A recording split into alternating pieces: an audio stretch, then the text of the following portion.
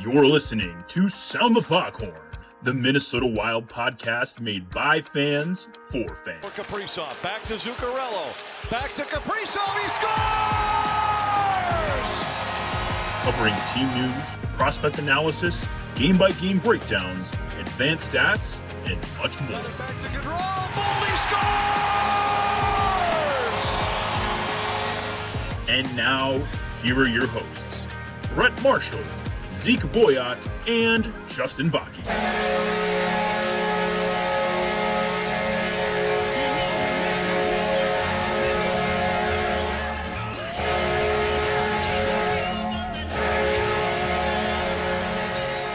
Hello, and welcome in to another episode of Sound the Foghorn. Brett Marshall, Zeke Boyott, and Justin Bakke here with you on the eve of the NCAA hockey tournament and the Sweet 16 of the basketball tournament, I think, too.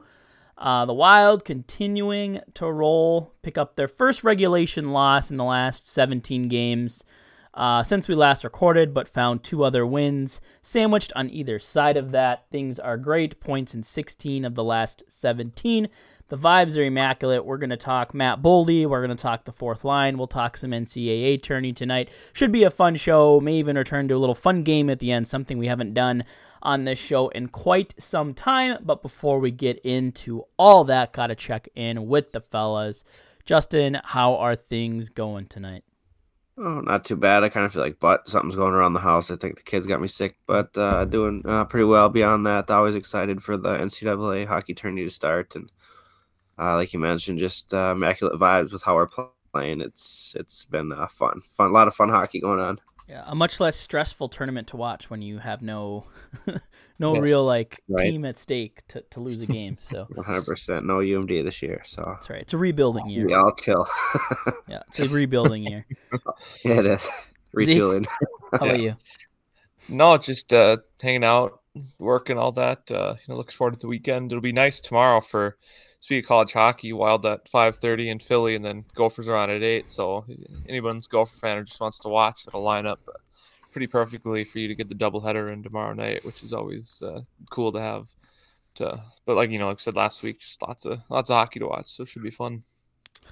Awesome. Well, we'll talk more NCAA toward the end of the show. We'll get to the Wild stuff first, and as we always do, Justin, we will kick it over to you to talk about the Wild prospects. All right, sounds good. We'll start with Iowa. They swept San Diego this past weekend. Whatever, I'm losing track of my days. Anyways, last night they were down 3-0 after the first period. Ended up scoring 3 goals in the second period and one in a shootout. Marco Rossi picked up an assist in that one, extended his point streak to 8 games. Fresh off, picking up a hat trick. He's been playing really, really good lately. Another thing with Iowa is their power play has scored a power play goal in 6 straight games, so that's clicking. And I think Rossi has like 14 points in that 8-game streak or something like that. So he's playing really, really good hockey. Wasn't he named he's player of the week, right? Yeah, that's it too. AHL player of the week. So awesome. Yeah, he's playing well. Then I'll kind of move on over to the KHL. Danila Yurov. Do we know what's wrong with what kind of injury Beckman has? I just saw that he was. Today. I didn't see it. I missed that game, but I it's a vague Well, yeah, they won't tell you. Upper body type thing. I haven't seen what the injury is though. I just know he's been out a couple games now, so hopefully he's not out too long. Yeah, but I'll try and keep my eyes out on that. They're always vague about injuries though. Oh yeah, they are. And then like I was saying, Danila Yurov, he's been getting more time on ice with Metallurg. He got 13.5 minutes last game and picked up 4 shots on goal. His team is down 3-0 in the series, so perfect. And then I can't talk. And whatever, it seems like they're going to be down. They're going to lose the series. English is hard tonight. Vladislav Firstov and Murat Huznadinov other teams were facing each other in the quarterfinals here, and Who's Nadina picked up the game tying assist today. SKA ended up winning the series 4-0. So Vladislav first off season is over. So it'll be interesting to see what happens with him. He had a pretty good season, 26 points in 47 regular season games, and then 4 points in the 10 playoff games. So he was loaned to Torpedo. So we'll see kind of what happens if he returns to Iowa or what happens with him. So didn't leave on the best of graces. So no. It'll be interesting, but. Yeah, I don't know how that would all work because he's technically still an is he an RFA? I think I don't know if he's under contract or I haven't even looked into that. I thought he was still under his entry-level contract. Yeah, but I think he is too. So yeah, that'll be interesting to see if he stays, leaves, whatever. Seems like he had fun over there, so who knows? Maybe he'll just I like this. I'm gonna stay here. Who knows? Well, maybe it's something where he comes back and then we trade him in the off season before the draft or something. Who knows? But he did well for himself over there. He does have 2 years left on his rookie deal. Right. Okay. I guess 3. Trade chip, maybe. Although, I wouldn't mind seeing him play in Iowa, though. He would help them out tremendously, I think. But yep. Yeah, we'll see. Then Caden Bankier, fresh off being the prospect page's player of the week, had like 8 points in 2 games and a ton of points recently. Picked up 2 more assists last night. He's up to 82 points in 54 games, and he'll be playing tonight as well. So just a tremendous season for him. Liam Ugren picked up an assist the other day. Drew Gardens is in the playoffs now. Their team is up 2-0. So it'll be interesting to see how those playoffs go. I haven't had many updates from him, but I think they are transitioning from regular season to playoffs. So a lot of playoffs are beginning, which means that page is probably going to be slowing down quite a bit until draft time once this all ends. And then we'll touch on it later. The NCAA tournament is beginning tomorrow, as mentioned. We have 4 players in the tournament, but we'll talk about that a little later on. And then the last thing I wanted to bring up was the Wild have interest in Western Michigan forward Jason Pullen. Seems like a lot of teams have interest in him, but that's going to happen when you scored the most goals in the country. Even though you're a 23-year-old, still that bodes well. Could be a good AHL fit for a team and kind of see what he does. Ended up with 5 hat tricks this season, and he's a top 10 finalist for the Hobey Baker. Was named the NCHC Player of the Year and Forward of the Year. So a good get for whoever ends up landing him.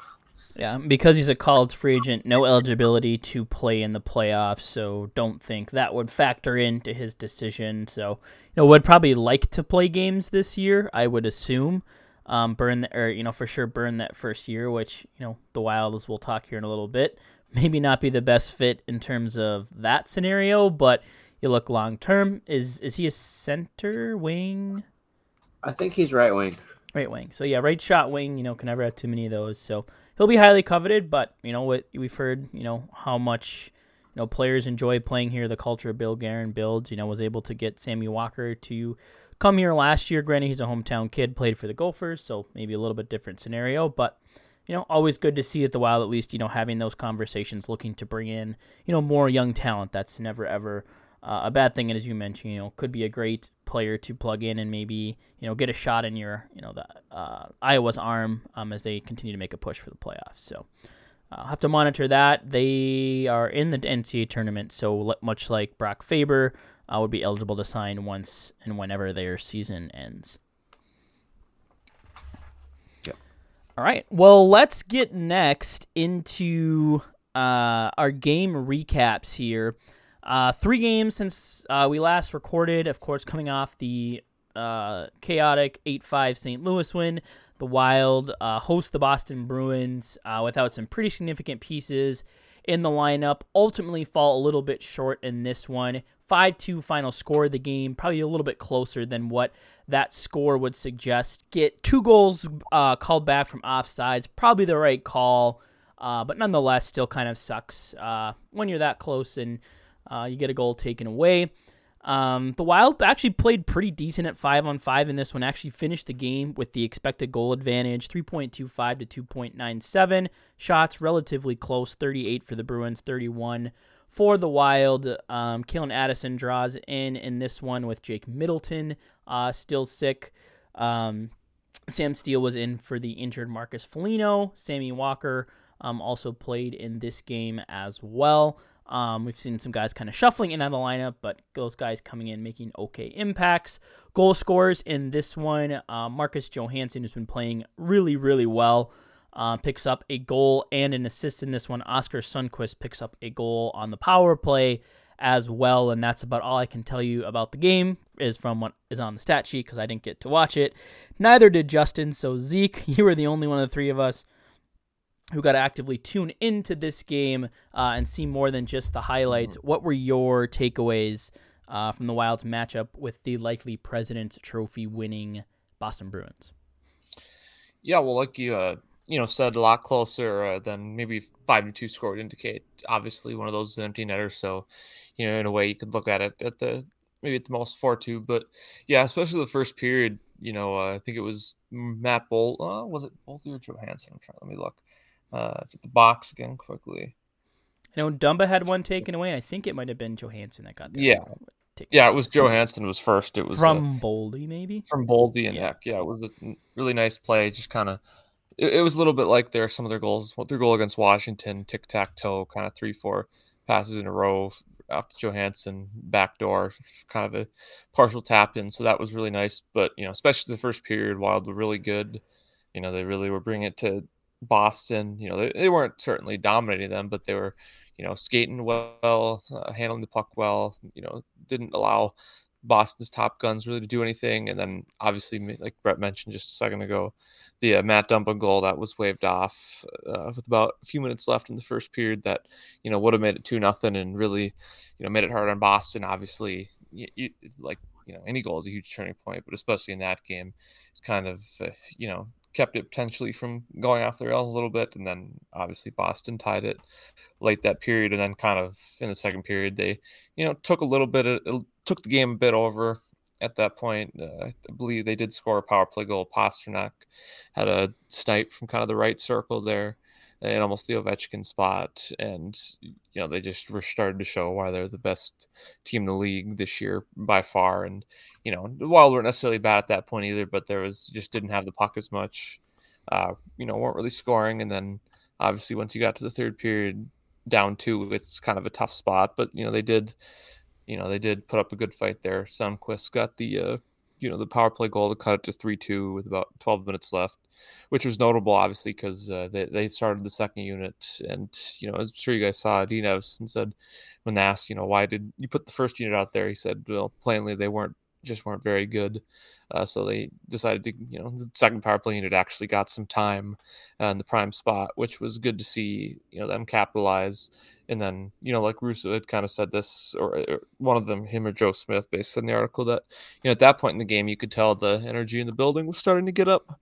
And, unfortunately, they had a couple good chances, just couldn't quite connect. Then, Patrice Bergeron, I believe it was, scored to make it 4-2 there and pretty much put the game away on a nice play. Got lost right in the slot and just hammered it home past Gustafson to, obviously put the game out of reach. So, disappointing loss, but, there's certainly nothing you could fault their effort for. And they certainly played very hard and, looked very competent against a great team. And, obviously looking competent and be able to keep up is not what the goal is, but if you consider it a measuring stick game, even though they didn't win, I think, there was a lot. Yeah, I mean, a lot to like. So. Yeah, to have, keep the shots close, have the expected goals advantage without Kirill Kaprizov, without Jonas Brodin, without Jake Middleton, without Marcus Foligno. I mean, it's got to make you feel pretty good. I mean, you add those 4 back in the lineup, and I think, that's potentially a very, very different game. In that one with what those guys bring, which we saw Jonas Brodin come back in the next game of the weekend, second of the back-to-back afternoon matinees. This one against the Washington Capitals, a pretty good game from the Wild in this one, start to finish. They walk away with a 5-3 win. Goals in this one, of course, Matt Boldy picks up the hat trick. Marcus Johansson, 2 assists on those. Brandon Duhaime gets back on the score sheet in his first game back. And then Ryan Reeves, the scoring machine, added another goal as well in this one. Also assists in the game to Ryan Hartman, Joel Eriksson Ek, Freddie Goudreau, Oscar Sundquist, as well as Mason Shaw. The Wild in this one outshoot the Caps 40-36, out-attempted them 60-53, held the Caps to just 5 high-danger chances, had 15 of their own, 3.86 to 3.19 advantage in expected goals as well. So as we mentioned, a complete kind of dominating game, start to finish.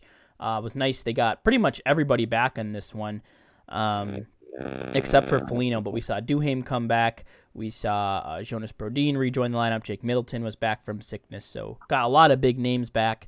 Jonas Brodin didn't miss a beat in this one. Didn't pick up any points, but I believe he led all players in ice time.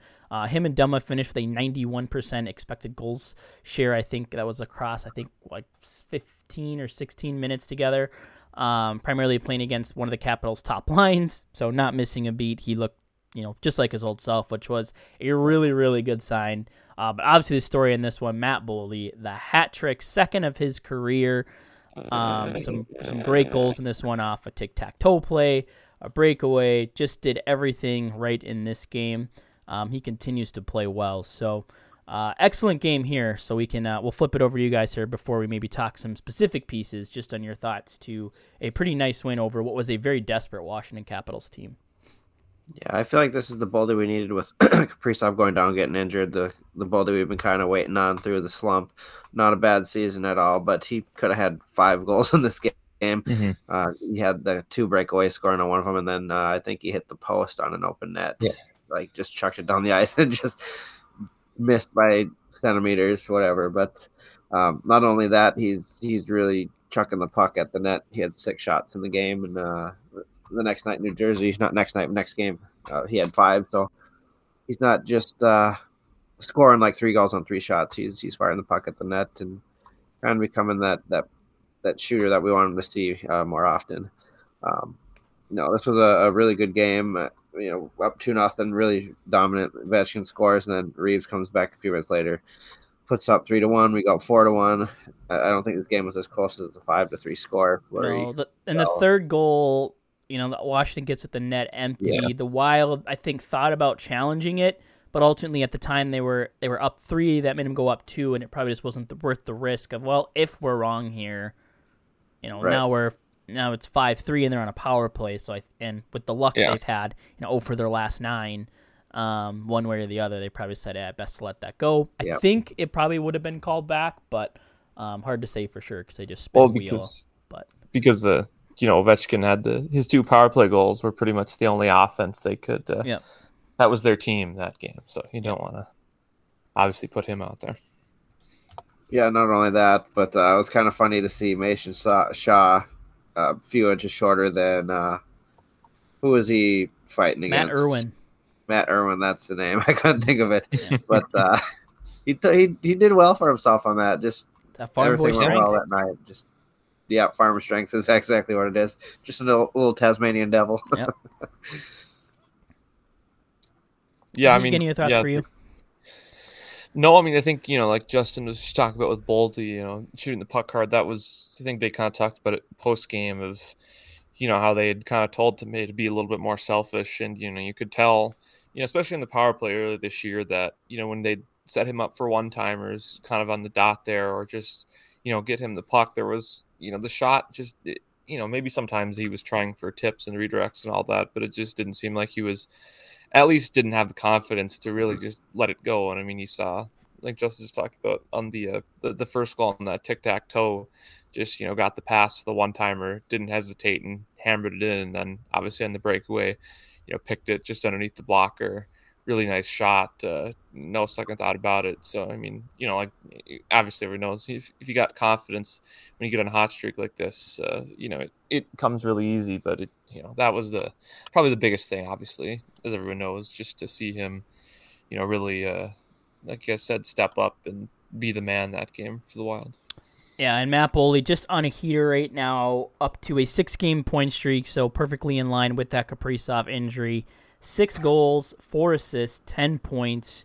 a +6 rating. The underlying numbers are a little more suspect. A 47% Corsi share and a 48.7% expected goal share. Most of that being weighed down, I think, by the St. Louis game where things were so chaotic you can almost just throw out the analytics in that one.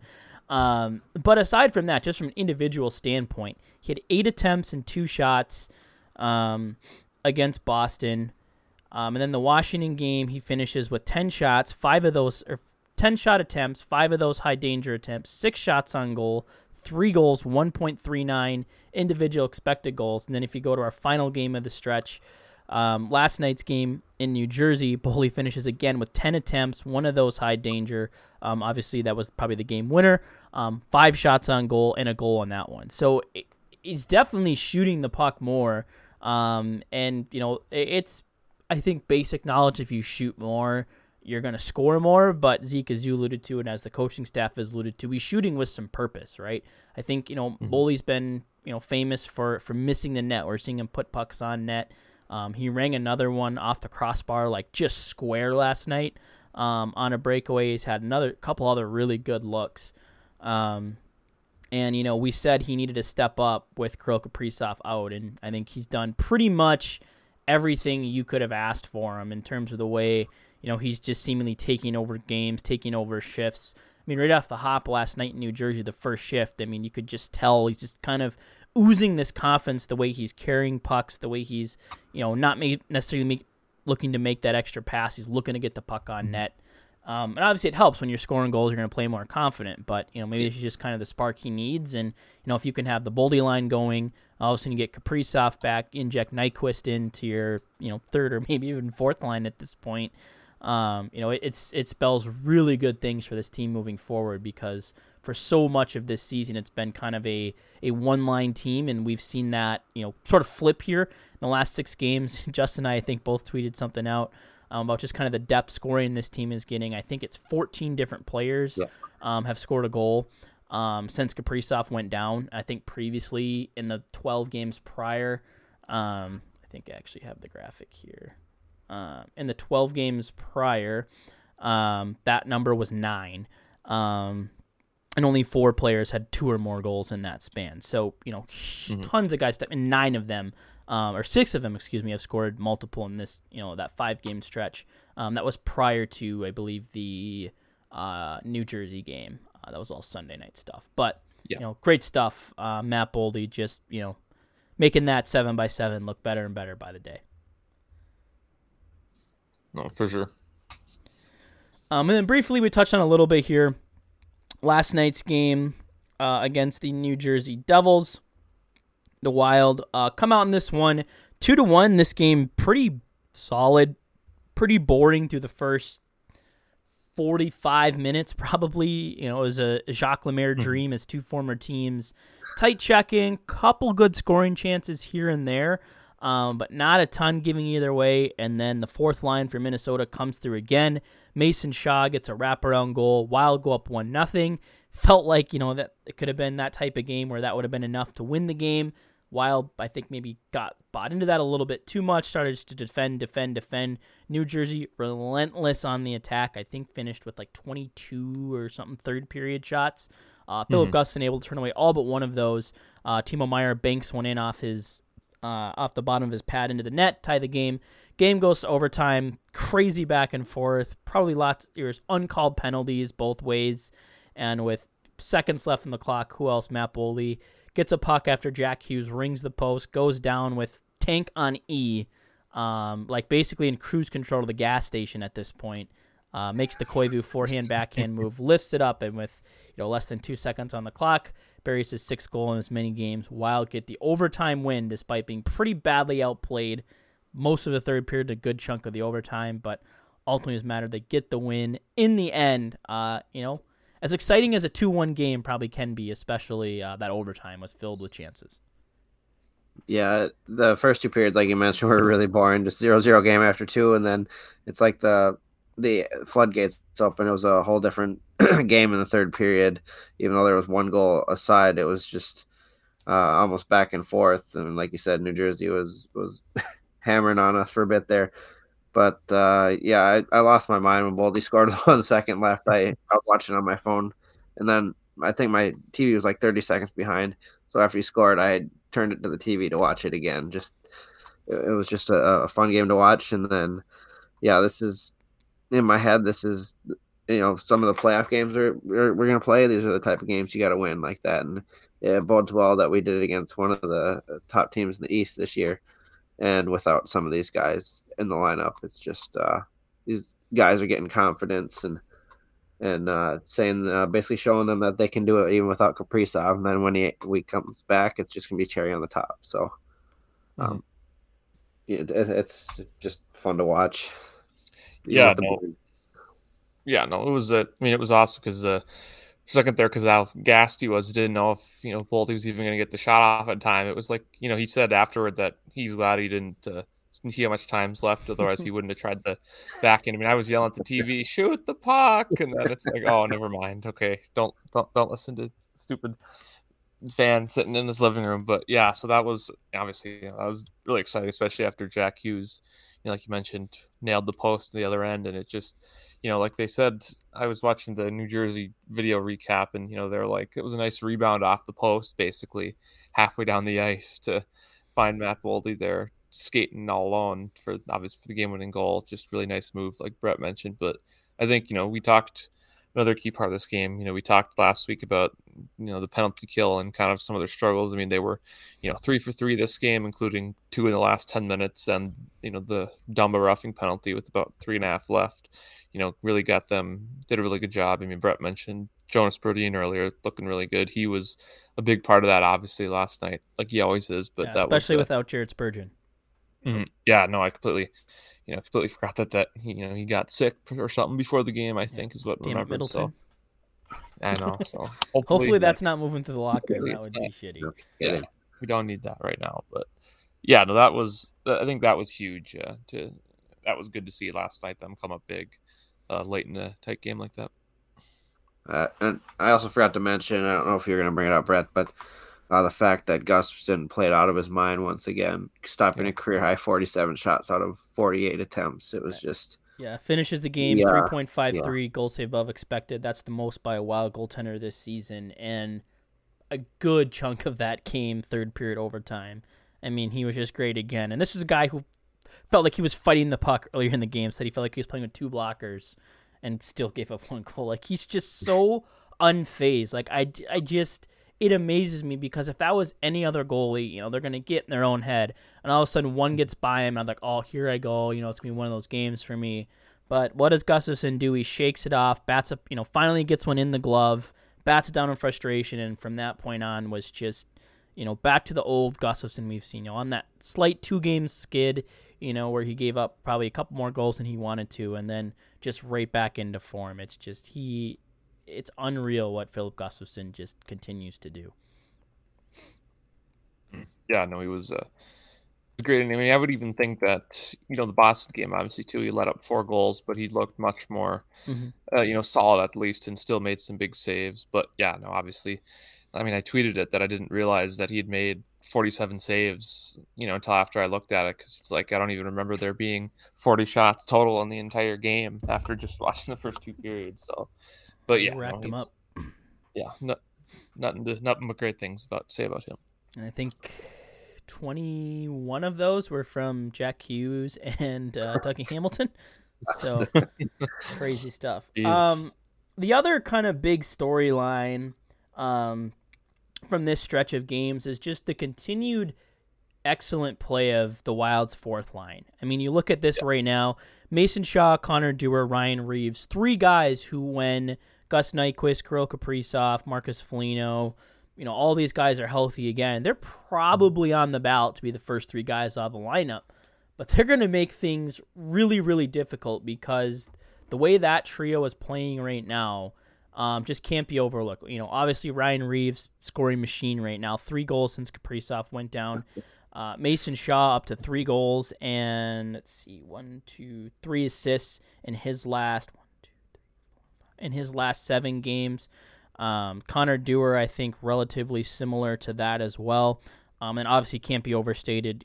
Granted, the penalty kill has been a little more shoddy lately, but for much of this season, the importance of Connor Dewar and Mason Shaw, that duo, on the penalty kill. Like, this was a line that we never really looked at for offense, and all of a sudden are finding ways to put pucks in the net at, key times too. The Reeves goal, I think one of his is a go-ahead goal. Shaw breaks open the ice. I think another Shaw goal, was kind of the fuel that started the fire in St. Louis. Another one, empty netter, that kind of seals the deal. It's not just, these Mickey Mouse goals. They're goals in big moments, and this is in limited ice time too. I mean, they're still getting, around 10 to 12 minutes of ice time a game, but I mean, they're making this really, really difficult in a good way for the coaching and management staff to decide who's going to play when this team's healthy. Hard to take any of them out of the lineup right now just with how well they've been playing. Yeah, I mean, I think, it is tough. I mean, obviously, I think Connor Dewar is probably pretty safe. I don't think he's been really scratched all year long. Mm-hmm. Obviously, he's, the main guy in the penalty kill. And, like you mentioned, Reeves obviously isn't going to keep scoring, we don't think. That'd be pretty fun if he did. But, even so, I guess you would think naturally he's the candidate. But, that, again, they traded for him and he hasn't really came out this year. So, I would assume it's probably, even if it's not, I mean, to think Evison said it, it's, it's not really going to be 100% fair to whoever comes out because, they have like 3 extra NHL guys pretty much. So, I'm guessing it would be Mason Shaw just because he's been the guy who's came in and out of the lineup the last few months. But, I don't know. It's going to be tough because, like you said, a lot of the guys they traded for, like, you're not going to take, I don't think you're going to take Sundqvist out of the lineup now that he's looked pretty good on that third line. Yeah. Obviously he's not taking Gaudreau out. So, no, and I think Brandon Duhaime, just the speed, physical, nature that he brings, he's not coming. I think he's looked really good. I think they have used him on the penalty kill. We've seen Joe, we're seeing some other guys get kind of worked into the penalty kill, which I think still leans me toward, okay, who, trying to figure out who's going to play over Shaw in that spot. I think Mason Shaw, and I think it's going to be Shaw and Reeves potentially, but it's so hard to say. And, it's not necessarily a bad thing when you have, a fifth line that would probably be, playing on 75% of the teams in the league. And arguably you have a sixth line with Rossi, Beckman, and Walker and Iowa, who are all, guys that are probably capable to play in the NHL right now too. So, the Wild not short of hashtag depth, of NHL players, and all of a sudden that depth is scoring now too, which makes it all that more threatening. Maybe if you're looking for one kind of telltale sign, and maybe Reeves getting pulled from the lineup, played just 7 minutes and 45 seconds against the Bruins, and probably just a very playoff type atmosphere where the Wild might be chasing. So, if that says anything, no shots in that one either. Don't think he was fighting anyone. So, yeah, we'll see. It'll be interesting, but that it's great to see those guys maybe a little bit of a fire lit under their ass. Like, hey, I know every game I play right now might be the last one I play for a couple weeks, so I'm gonna keep playing that way, and great to see him getting rewarded for it. The other thing, and I didn't run this by at the top of the show because I just remembered about halfway through. I got a pretty good question on Twitter from Captain Awesome at Wildologist back on Sunday after tweeting out, some of my numbers around the Wild's kind of goal scoring since the Kaprizov injury. And wondering, he said, do you think the uptick in scoring is influenced by where we're at in the post-trade deadline schedule?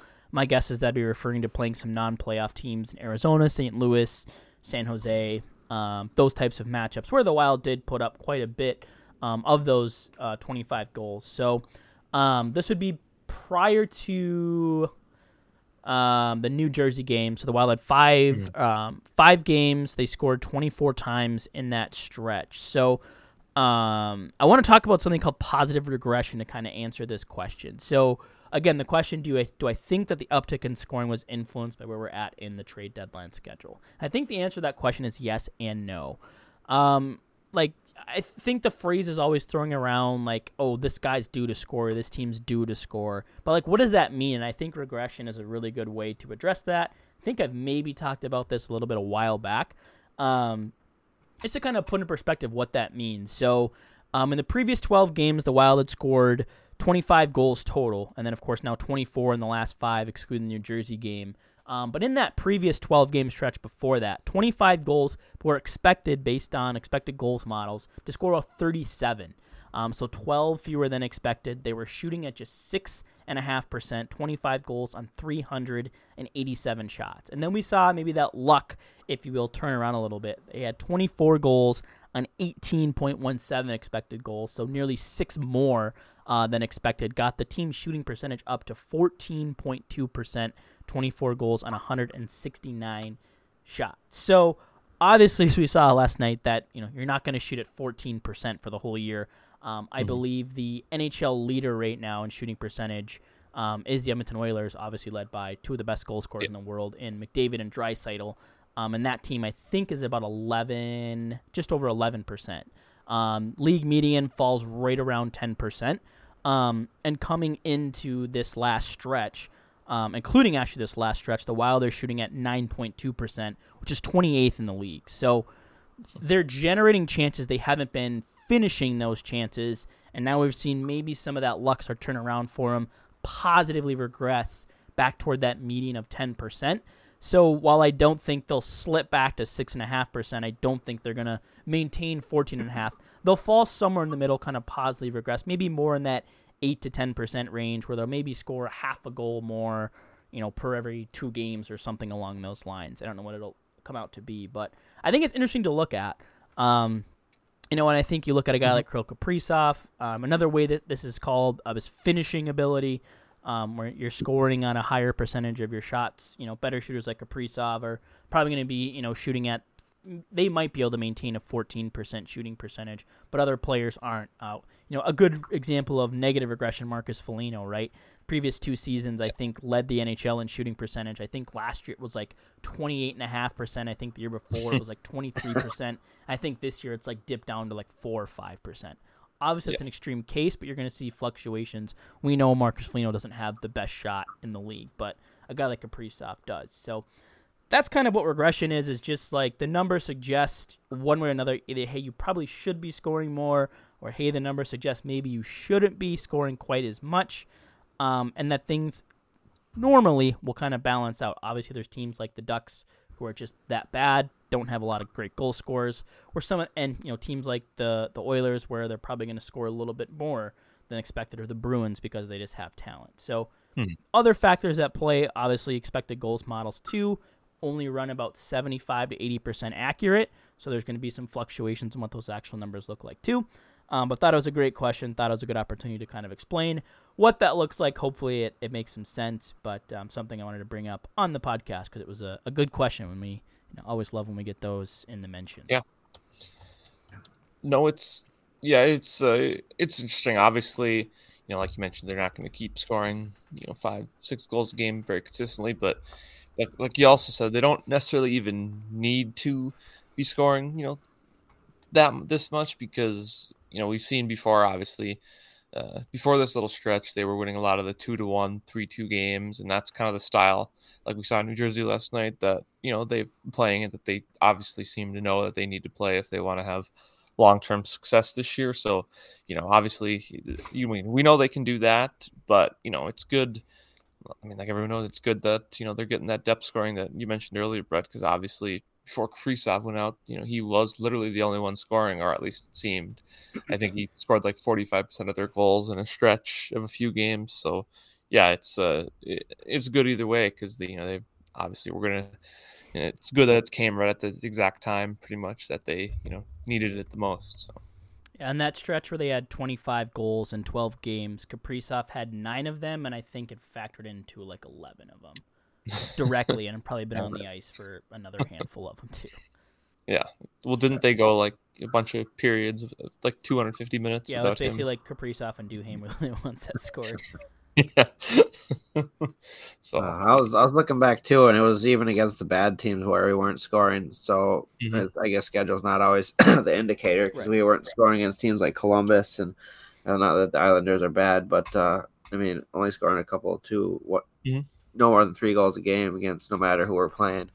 It was just kind of finding that ground between last year's scoring team and this year's non-scoring team. Right. And we had, I think the other thing too is, the 5v5 offense. I mean, there was that stretch where it was like 0, 1, or 2 5v5 goals against, or 4 for like a stretch of like 15 games. And granted, I think they've had a couple power play goals recently. But they've scored, what now is it, 20 6 without Kaprizov. I'd wager to bet, that 20 of those are probably at even strength.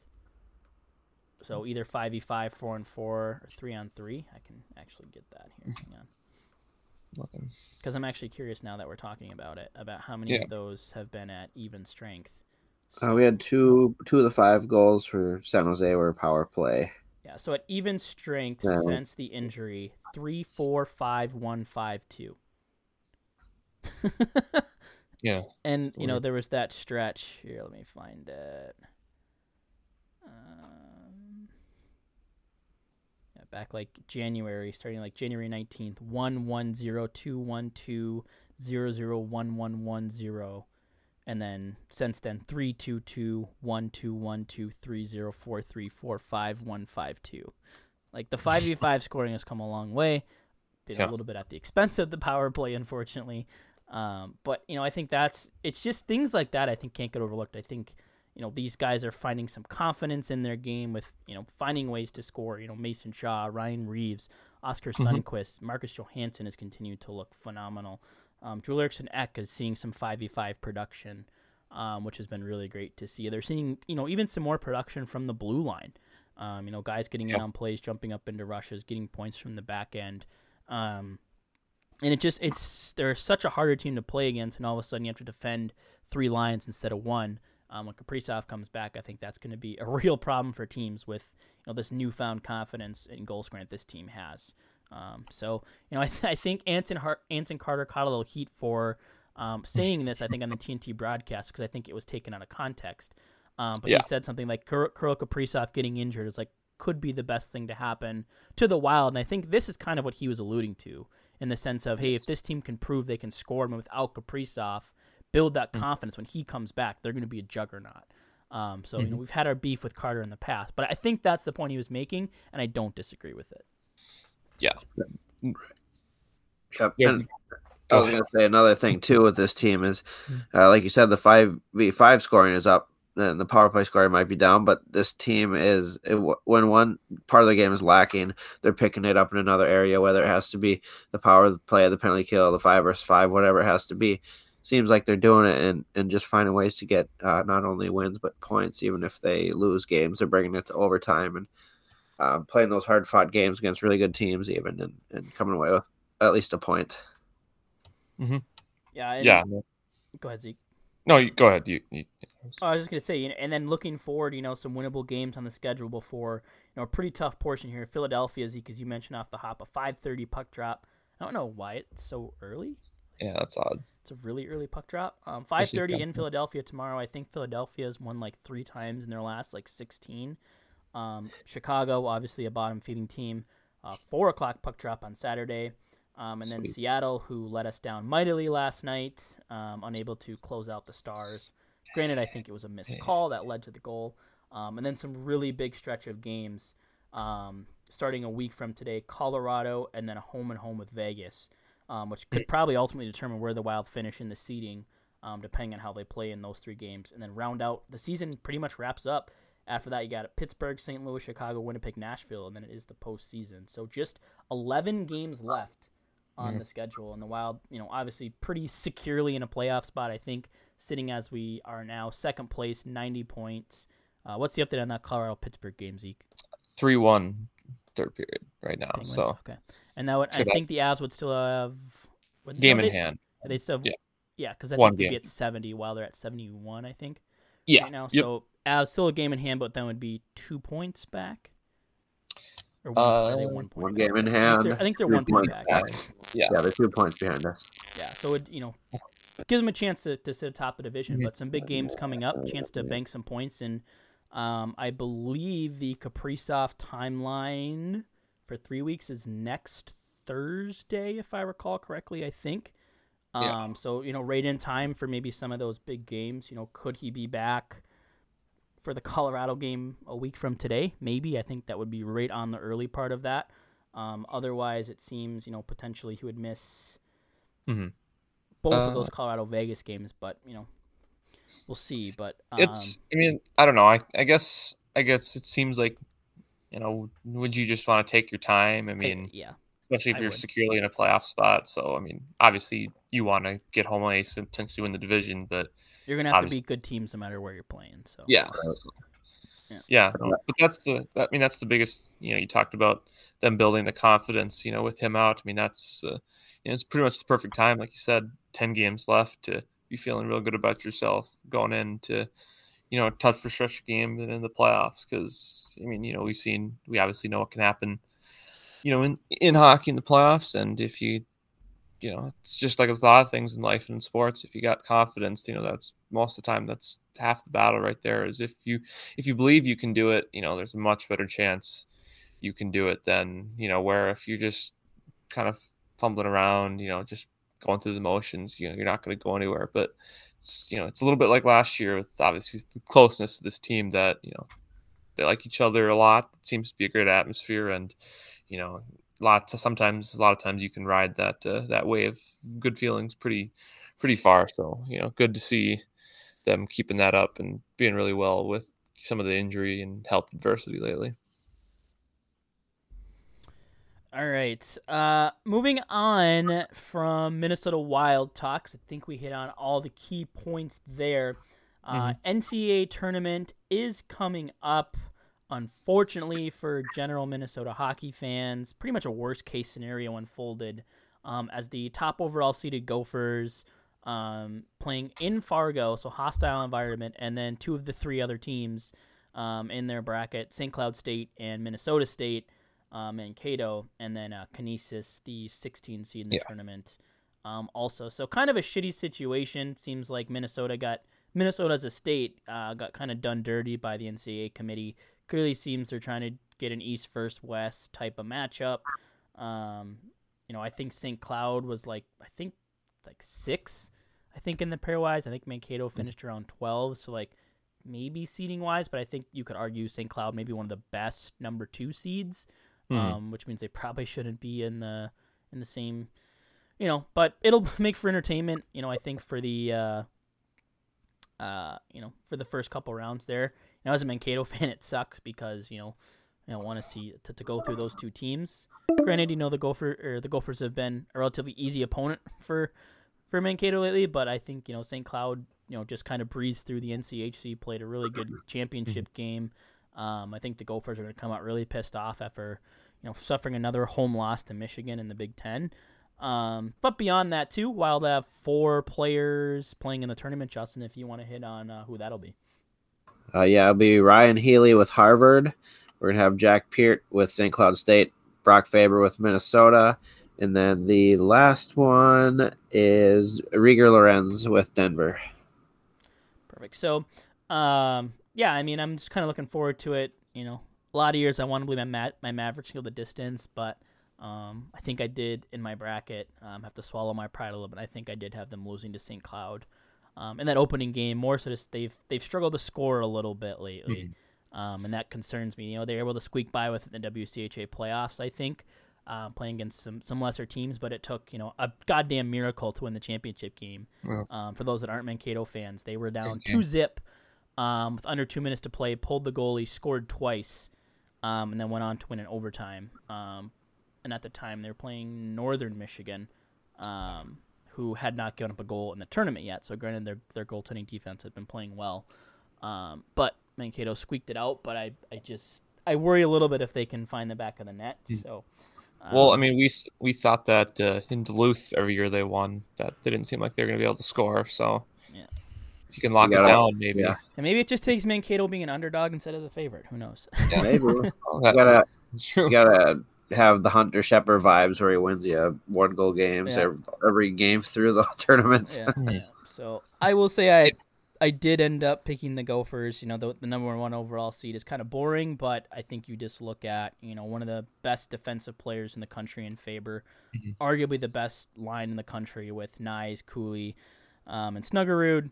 And I think that loss against Michigan, I think, in many ways might be a good thing to happen to him because it's going to piss him off, motivate him to go win the tournament. That really matters. So, I think as long as they kind of keep their heads and don't let the pressure get to them, I think they've got, I think they have the best chance they've been, arguably the best team in the country pretty consistently all year. So, Just a couple losses at their helm. But I really like the Gophers. But I'll hang up and listen now to see any other opinions, thoughts you guys have. Your pick to win the NCAA tournament.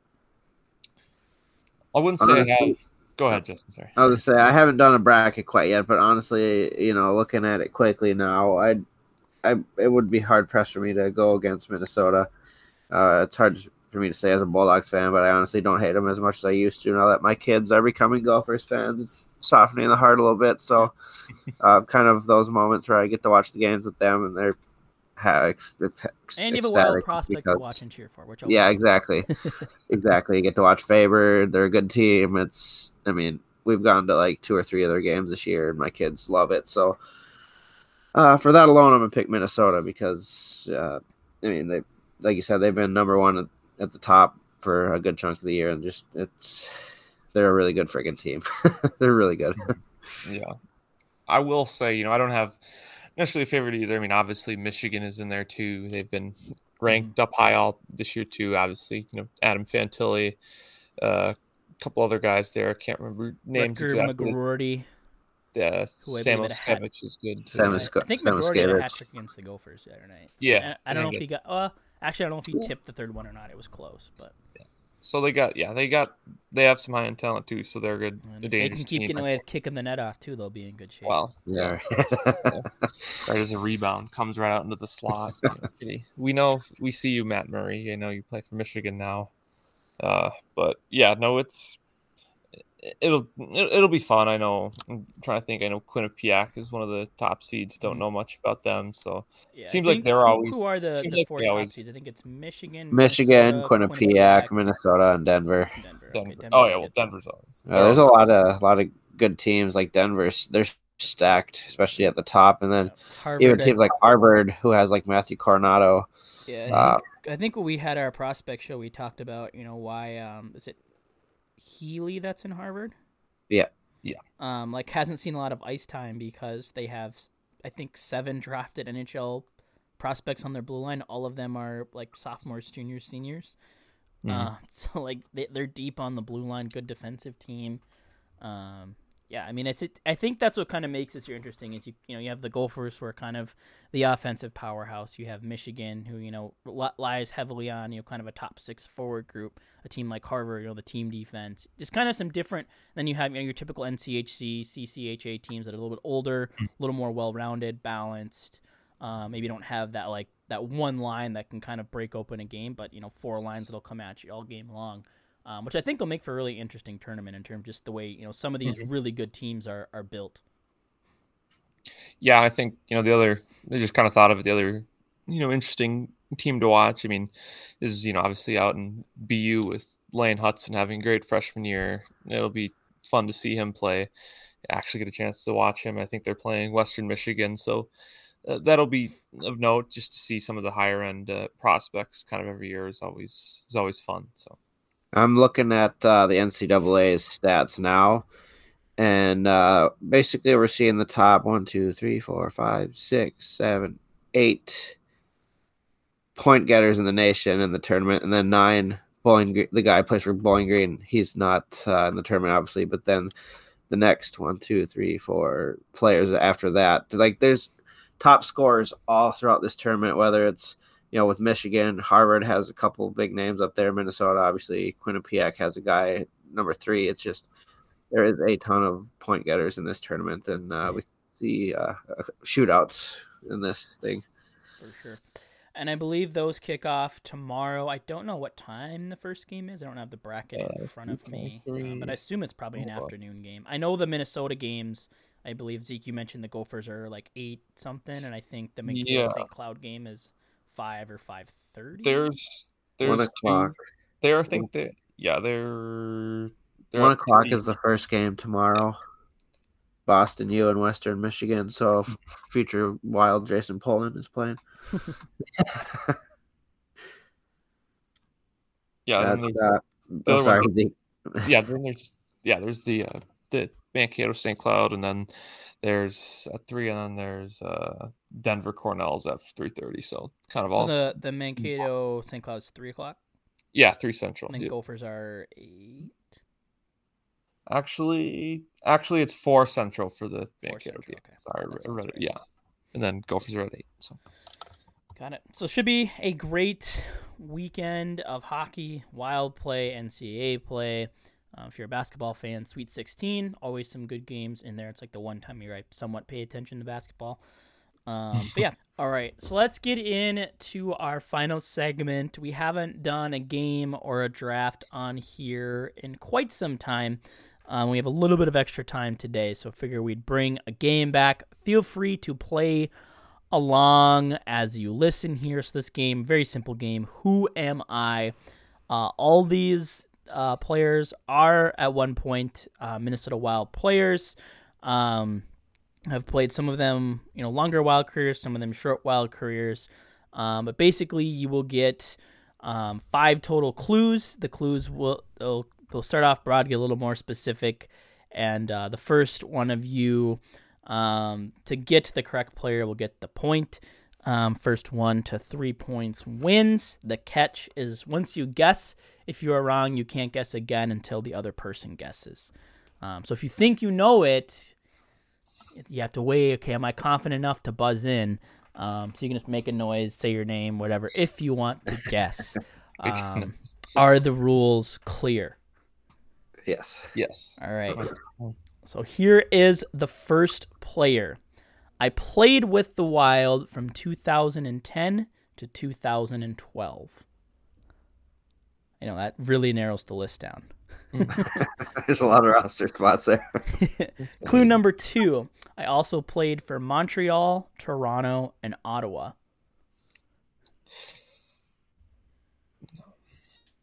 Clue number 3. I was the only player in Minnesota Wild history to wear number 48.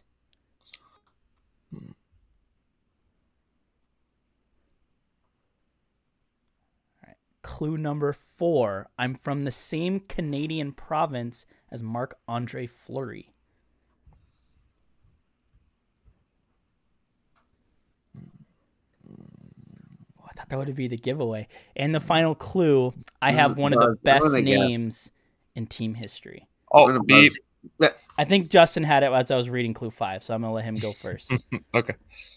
I think I'm wrong. Guillaume Latendresse. It is Guillaume Latendresse. Yeah, the giveaway was the funny name. I was like, yeah. Oh. I thought maybe the Fleury clue would give it away, but the Montreal thing was what got me. I couldn't remember who else he played for, but I think that made me think Latendresse. Yeah. All right, so Justin gets the first point. Here we go. Player number 2. After my playing career, I got into hockey broadcasting. Clue number 2. I'm a Minnesota-born player. Buzz. Justin? Ryan Carter. It is not Ryan Carter. My trick clue worked. Damn it. Clue number 3. I only spent 1 year of my NHL career in Minnesota. Zeke, that you can wait because Justin can't guess again until you guess. My dad played for the Minnesota Vikings. JT Brown? It is JT Brown. The last clue would be I am a UMD Bulldog alumni. Okay. Son of a gun, I should have waited. My little trickery worked. I fell into the trap. I got his dad was Viking because when I was young, my one of our family cousins was on the team, and his dad was down in the hallway, and we talked to him. So it just kind of clicked for you. Popped into my head. So all right, 1-1. Player number 3. Here we go. I had 338 points in 673 career NHL games. Only 13 of those points came in my stint in Minnesota. Beep. Zeke? I think this is going to be wrong now I think about it, but Benoit Pouliot? It's not Benoit Pouliot. Okay. Good guess. Clue number 3. I was a trade deadline acquisition by the Wild. Clue number 4. I'm a center. Beep. Buzz. Oh, he goes for, I forgot, sorry. Martin Hansel. It is Martin Hansel. And the clue number 5 in the dead giveaway, I was a key piece in arguably the worst trade in franchise history. Definitely would have got it then. It was worse than Cam Barker. Yeah. Did you guys did you see that I posted a picture? There was a guy at the high school championship game with the Hansel Wild jersey on. I did not see that. He had to have lost a bet or something to buy that. I know. Right? It was like there's no way someone's like, yeah, I'm buying that right away. I know. It was like, holy crap. All right, so Justin could potentially win the game here with a correct answer. So Zeke needs to tread carefully. Does he buzz in early, take a shot, tie the game? Does he buy his time? We shall see. Here we go. Clue number 1. I'm going to really narrow it down. I'm a defenseman. Clue number 2. I was drafted by the Wild in the 3rd round, 79th overall in 2004. God. Clue number 3, Minnesota is only one of 2 places I played during my 8-year NHL career. Clue number 4, despite playing 227 games for the Wild, I only scored 4 goals. Babe. Zeke? Is it Justin Falk? It is not Justin Falk. Oh. Good guess, though. Okay. The FALK one, not the bad one, not the good one. No. And what should be a giveaway clue for Justin, I had a fan favorite last name. It's someone who likes weed. What was the last clue? I have a fan favorite last name. It's someone who likes weed. Clayton Stoner. It is Clayton Stoner. Oh, I totally forgot about him. Oh my god. Yeah. Stoner, dead giveaway. Yeah. So Justin catches the victory 3-1. Zeke, Justin Falk, a good guess. He was one of the players I did consider for this. I was like, would they remember him? I don't know. Yeah. Because he was like, But we have one more. We'll do it for fun. This is the deep cut here. Early Minnesota Wild. Was drafted by the LA Kings in 1994. He was a part of the original Minnesota Wild expansion team. He's the all-time leader in Wild history in penalty minutes with 698. Buzz Willie Mitchell? It is not Willie Mitchell. Good guess. Clue number 4, I have an extremely basic name. Oh, beep. Zeke.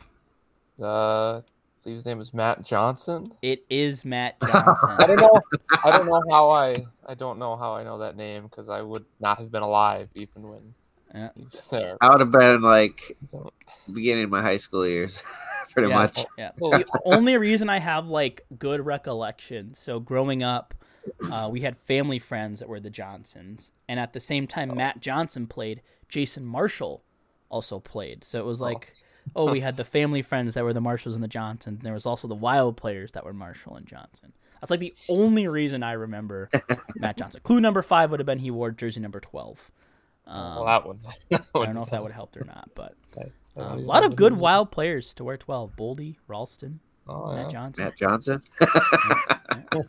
So that'll do it for the trivia. Hopefully, if you manage to beat Zeke or Justin any one of these, feel free to shoot us an @. If you have one you'd like to challenge us with, tweet it at us. We'll retweet it. So people can guess who it is. But that kind of wraps up our show for this week. Nearing crunch time. 11 games left in the regular season. College hockey playoffs are here. This is where every game counts, every game matters. The Wild, I don't think a lot of people a couple months ago would have thought this team would be in a pennant for not only the Central Division, but also potentially for the Western Conference. Some winnable games coming up, and then a very important part of the schedule with games against Colorado, 2 against Vegas. So all that said, guys, here, any final thoughts? Not much. Just like you said, exciting last few weeks. Great chance here to potentially win a division. So it'll be fun. Let's go. I don't think mine's a final thought, like hockey related, but kind of is because it's same network. But just want to wish Marty Gellner best wishes after finding out about cancer.